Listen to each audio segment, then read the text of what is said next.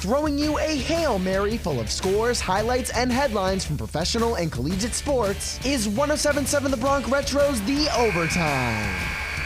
Welcome one, welcome all to another edition of The Overtime. Live from Rider University, this is Trey Wright with your daily fix on the wide world of sports. Starting with college football, the final week of the regular season was highlighted with a historic game in Philadelphia as the Army-Navy game fell in favor of the Black Knights 20-17 in overtime. This was the first time in the 123-year history of the rivalry that a game has gone into overtime, as the Black Knights bested the midshipmen with an extra time field goal.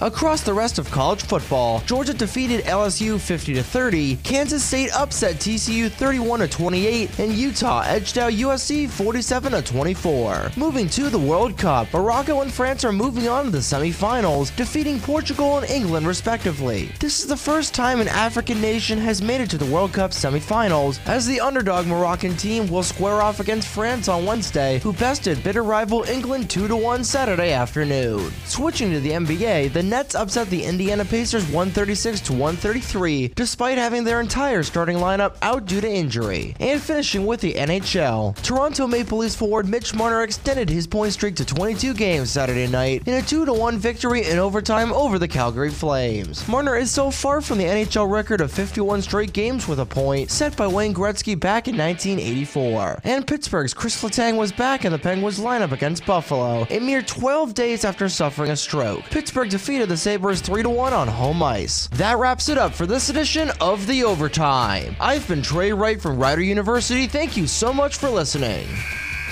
That's the end of today's episode. But you can go into overtime by listening to any of our past episodes on your favorite podcasting platforms through our website, 1077thebronx.com/overtime, as we get back to the classic hits of the 50s, 60s, 70s, 80s, and 90s, only on 1077 The Bronx Retro.